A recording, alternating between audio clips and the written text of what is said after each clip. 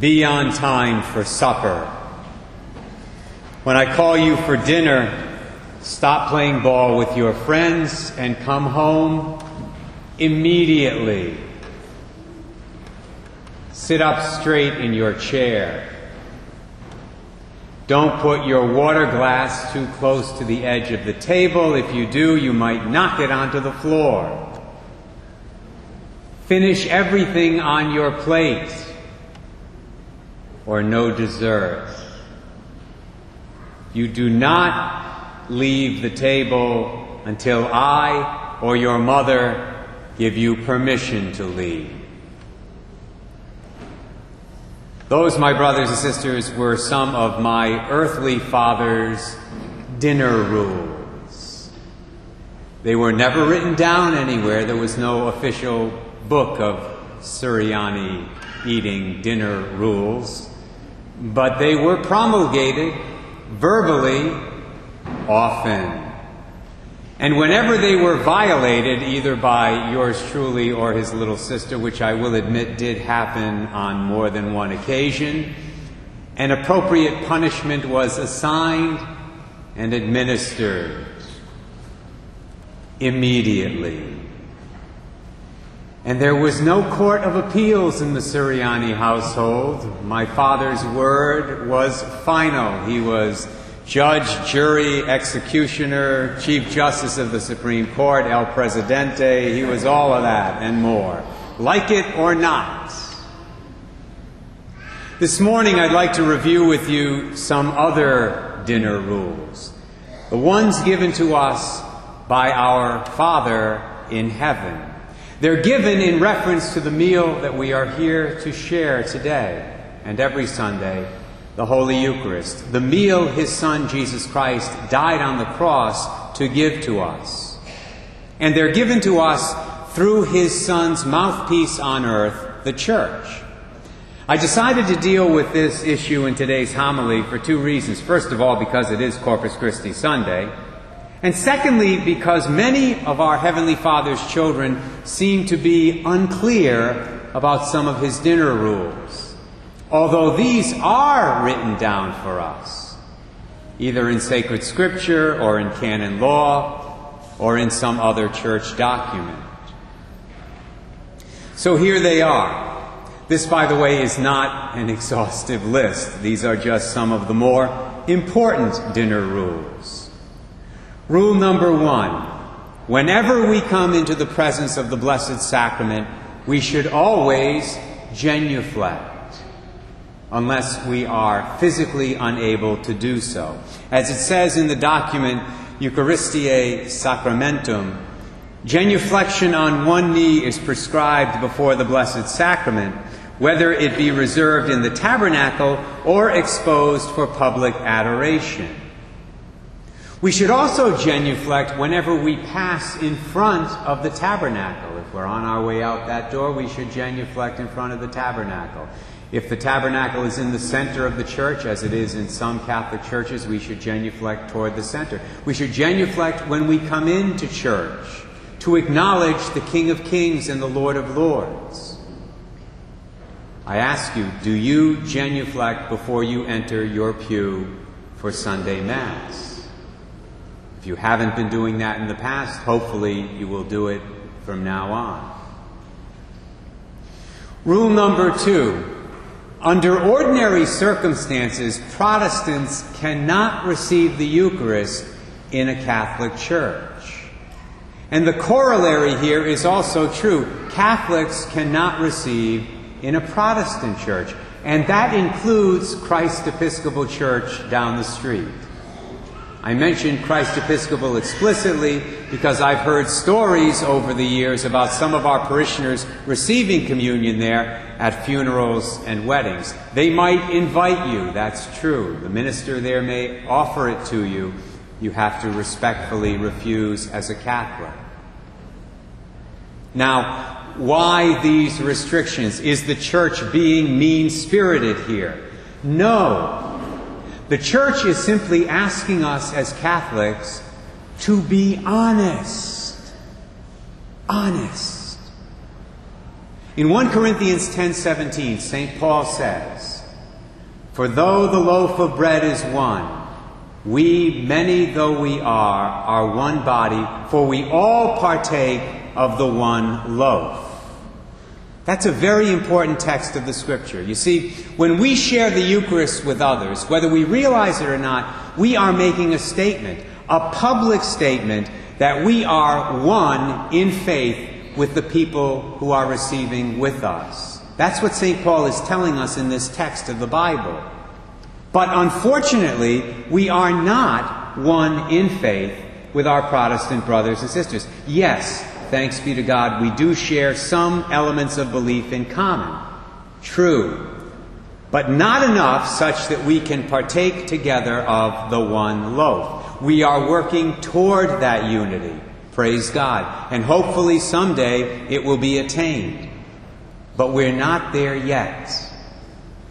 And we have to be honest about that.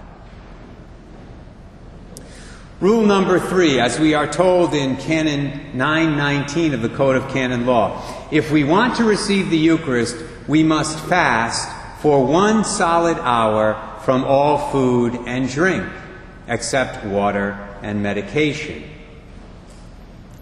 That includes gum, by the way.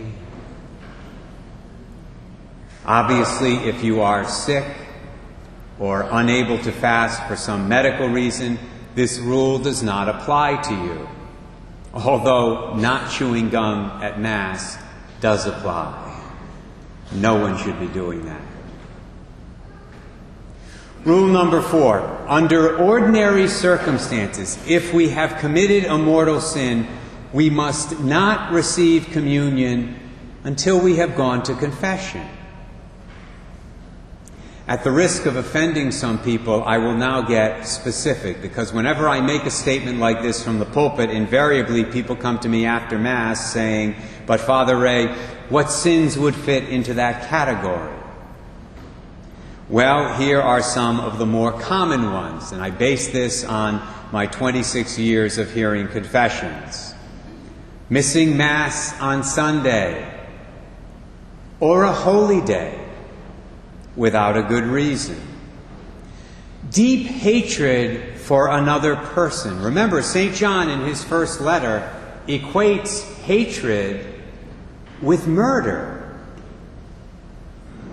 Adultery, fornication, masturbation, homosexual activity, artificial contraception, sterilization, procedures like IVF. All of these things need to be confessed. And of course, if a person is involved in an invalid marriage, that person must not receive until after the marriage is validated. Now, if that's your situation, please don't despair, don't get angry. Simply make plans to see a priest or a deacon in the near future to talk about what needs to be done to straighten the matter out. We clergy deal with situations like these all the time. Father Ray, these are very radical ideas. No, they're not. In fact, almost all of them can be found on the inside front cover of your missalette. There you will find the official guidelines for receiving communion that have been issued by the Catholic bishops of our country. And please notice what they say about those who are unable to receive the Eucharist for one reason or another. This is very important, and I think it can be a source of some consolation for people. The bishops say, all who are not receiving Holy Communion are encouraged to express in their hearts a prayerful desire for unity with the Lord Jesus and with one another. In other words, they are encouraged to ask Jesus into their hearts, so that they can have a spiritual communion with Him. They can't receive the Lord Eucharistically at the present time, but they can receive Him, if they so choose, in another way. Here at St. Pius, of course, I also encourage those not receiving communion either to come up to me or to the deacon of the Mass with their arms crossed over their chest in this fashion, and I or the deacon are happy to give you a blessing in the Lord's name, if that applies to you. But please keep in mind, this last one is what you might call a local dinner rule. This kind of blessing is not mandated by the church, so it's not offered everywhere, but I think it's a nice thing to do. Helps people to feel connected to the community, even if they can't receive the Eucharist, and I think that's very important, because they should feel connected. Finally, a few quick rules on receiving. Number one, when we approach the altar, we should do so with reverence. I suggest folding your hands in this fashion or in this fashion. Unless, of course, you have a baby in your arms, then do not do this and drop the baby. You're excused from this rule. Number two, when we come up for communion, our focus should be on the one whom we are about to receive, namely Jesus Christ. We should not be focused, if we're a young man, on the cute girl in the line over here, or if we're a young woman, on the cute guy over there. I was young once, I remember those days. But our focus, as much as possible, should be riveted on the Lord. Number three, before we receive, we are supposed to make an act of reverence. Many people forget this. This is the teaching of the church. Here's what it says in the General Instruction to the Roman Missal, the official document of the church on this matter. When receiving Holy Communion, the communicant bows his or her head before the sacrament as a gesture of reverence and receives the body of the Lord from the minister. Number four, if we choose to receive in the hand, we should make a throne for the Lord in this fashion, a flat throne. You'd be surprised what we see in communion lines. Some come up with what you might call the coin slot. Somehow we're supposed to get the Eucharist in there. Some come up with what you might call the slide. You know, you young people have slides at home. You know what a slide looks like this. Now, if I put the Eucharist in the person's hands when they have them like this, you know where it's going to end up.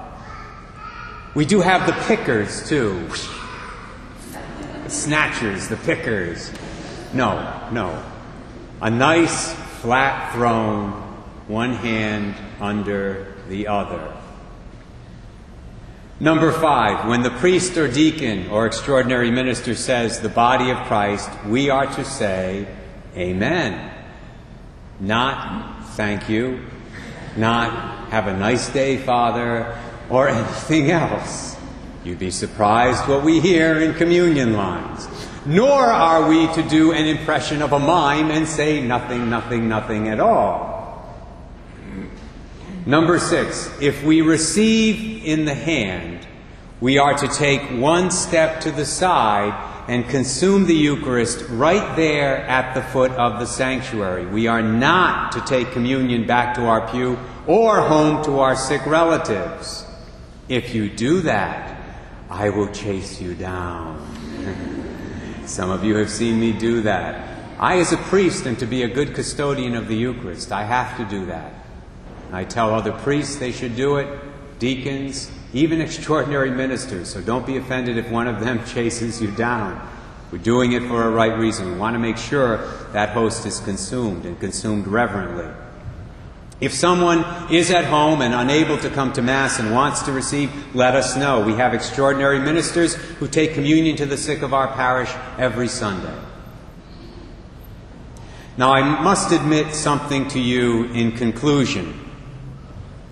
In all honesty, when I was growing up, when I was little Ray Sirianni in Barrington, Rhode Island, causing my trouble there, I didn't always like my father's dinner rules. At times, I thought they were unreasonable, arbitrary, and just plain unfair. But looking back on it now, I am, after all, a little older and hopefully a little bit wiser. And I realize my dear old dad was right. My father wanted our suppers together to be pleasant experiences for everyone in the family. And his rules, when they were actually obeyed by my sister and me, helped to make that happen. Our Heavenly Father's dinner rules are given to us for a similar purpose, so that the Eucharistic banquet that we celebrate here will be a spiritually profitable experience for everybody involved. May our observance of his dinner rules help to make that happen each and every Sunday.